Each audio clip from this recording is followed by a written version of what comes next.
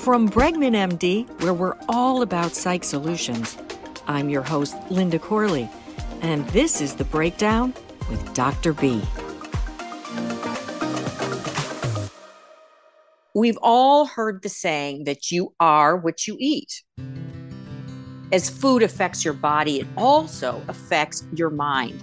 So today we're going to talk about the mind-body-food connection. Welcome, Dr. B. Hi. Well, this is one of your favorite topics, food, but we're going to take it from a different avenue and we're going to make it psychological.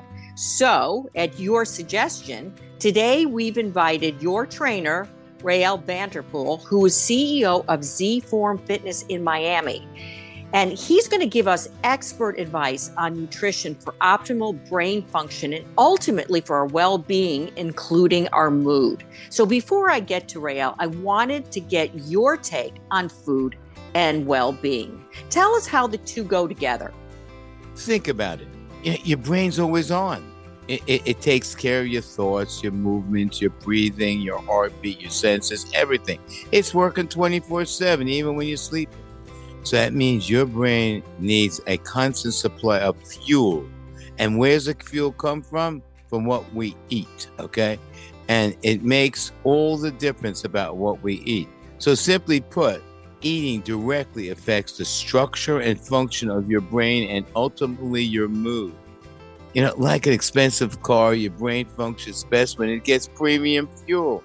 Eating high quality foods that contain a lot of vitamins, minerals, and antioxidants nourishes the brain and protects it from oxidation stress, waste, free radicals. That's the stuff medically that we have to really reduce. The free radicals, those are those guys that are produced when the body uses oxygen, which can damage the cells. And I'll talk more about that as we go on. Okay, Rael, I want to talk to you now, and that is body image and self-esteem.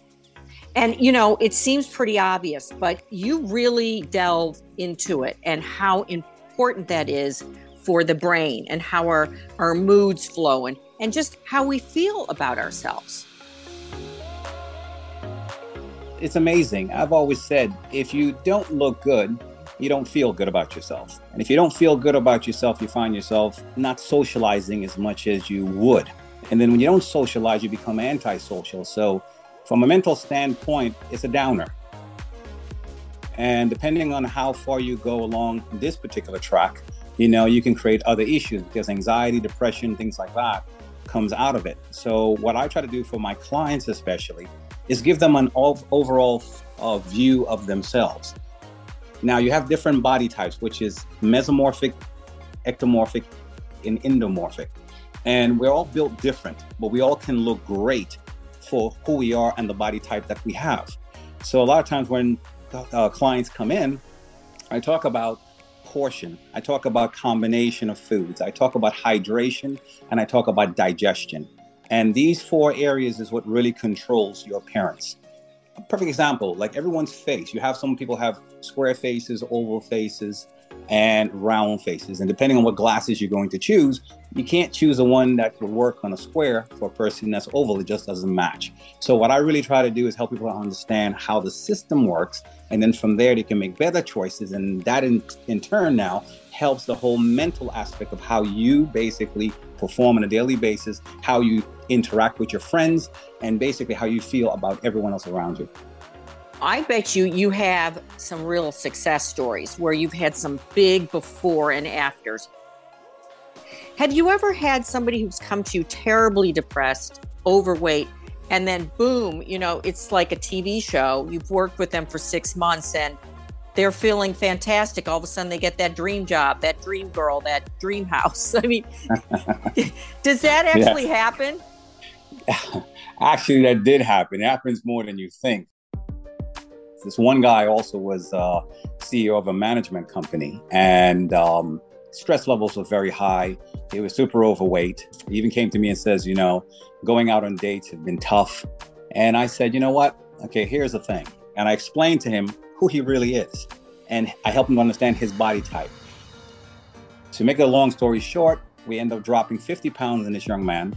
I end up sending him to Tommy Bahama, which we gave him an overhaul as to what shirts to pick, which one is going to make you look more athletic, and the types of trousers that will flow and make you look like $1 million. He ended up going out and actually buying a new car once he got the wardrobe. And then from there, he went on the dating scene, and it became very, very successful. But, everyone that comes to me, there's a story. And a lot of time, the mental side of it is the issue, because obviously where you are right now came from your past experience. So depending on what it was like growing up with your parents, depending on the stress levels, the pressure that was placed on you, your awareness, your interpretation of all of that is pretty much where you are today. So a lot of times we dive in, helping the person understand that mentally, this is what's going on with you. And it basically have a direct effect on the appearance. So by helping them understand what's the order and what's happening to them, we end up having great gains. Wow. One day I just want to hear all about those success stories.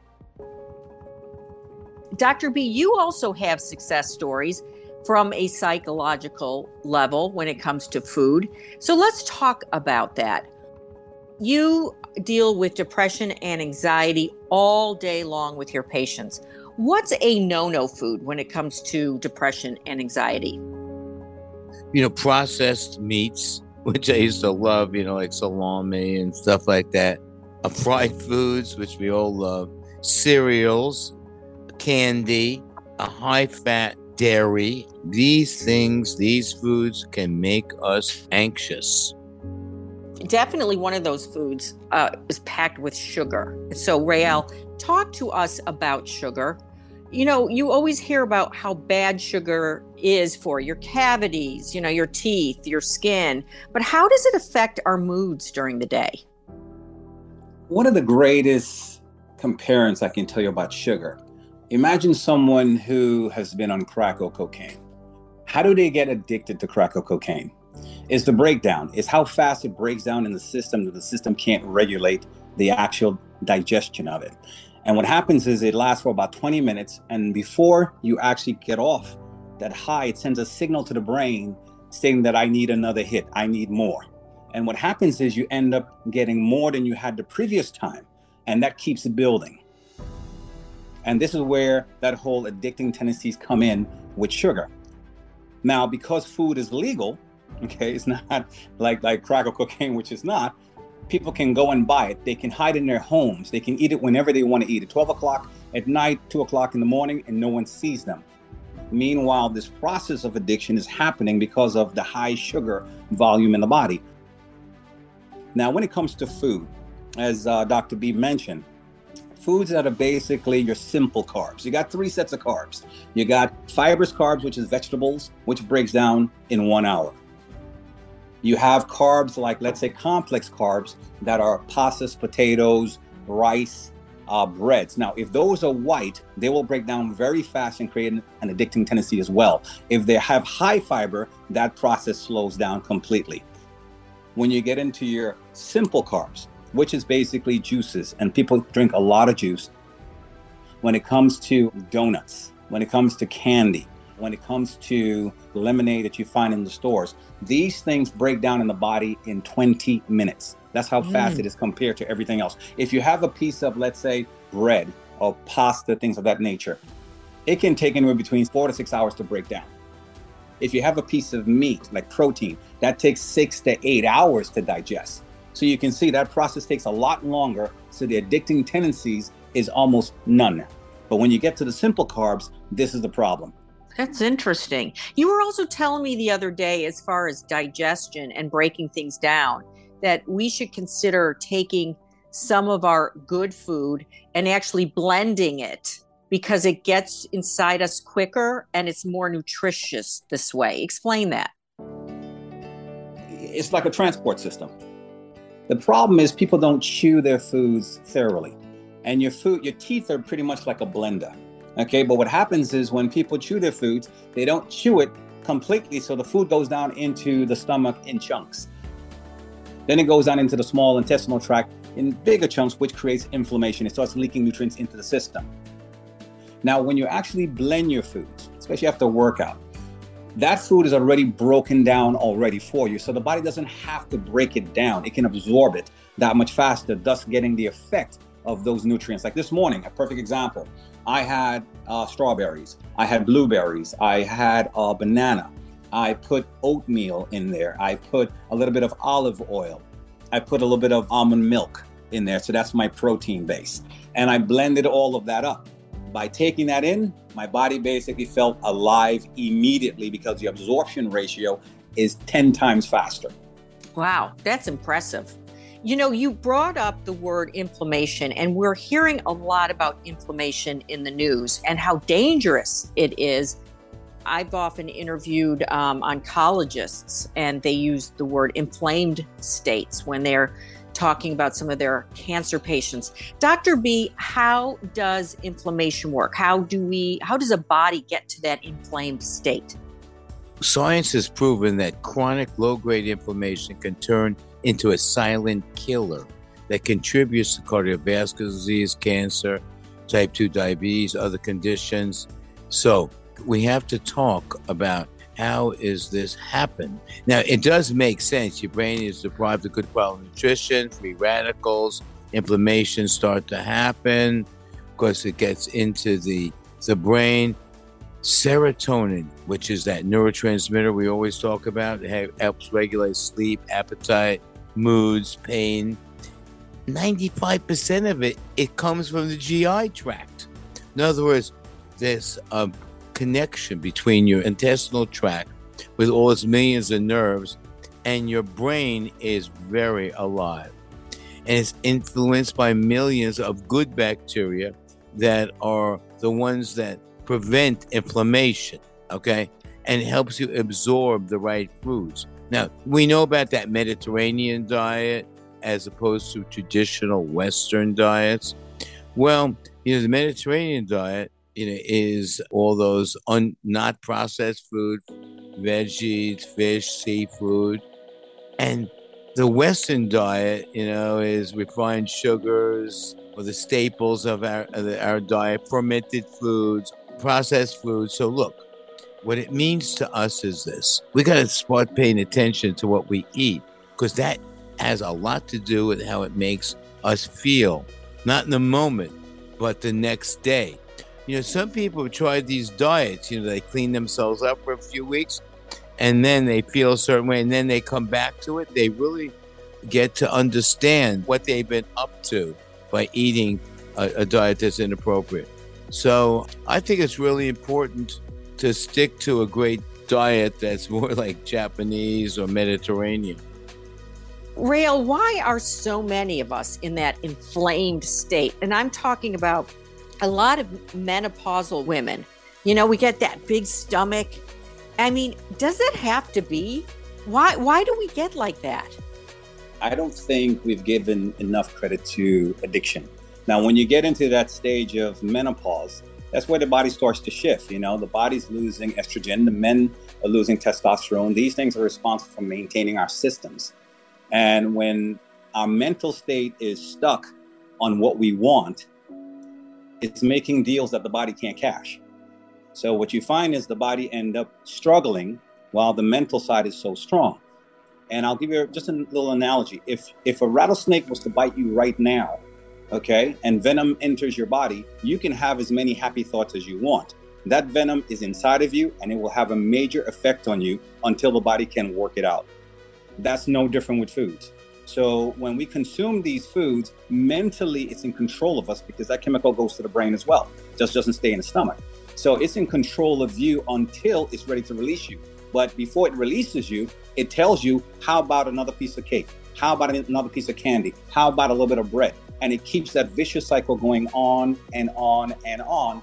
And then, especially age related, when you're in that age bracket of, let's say, 41 to 60, the body's making changes. You don't have the same amount of enzymes that you had before.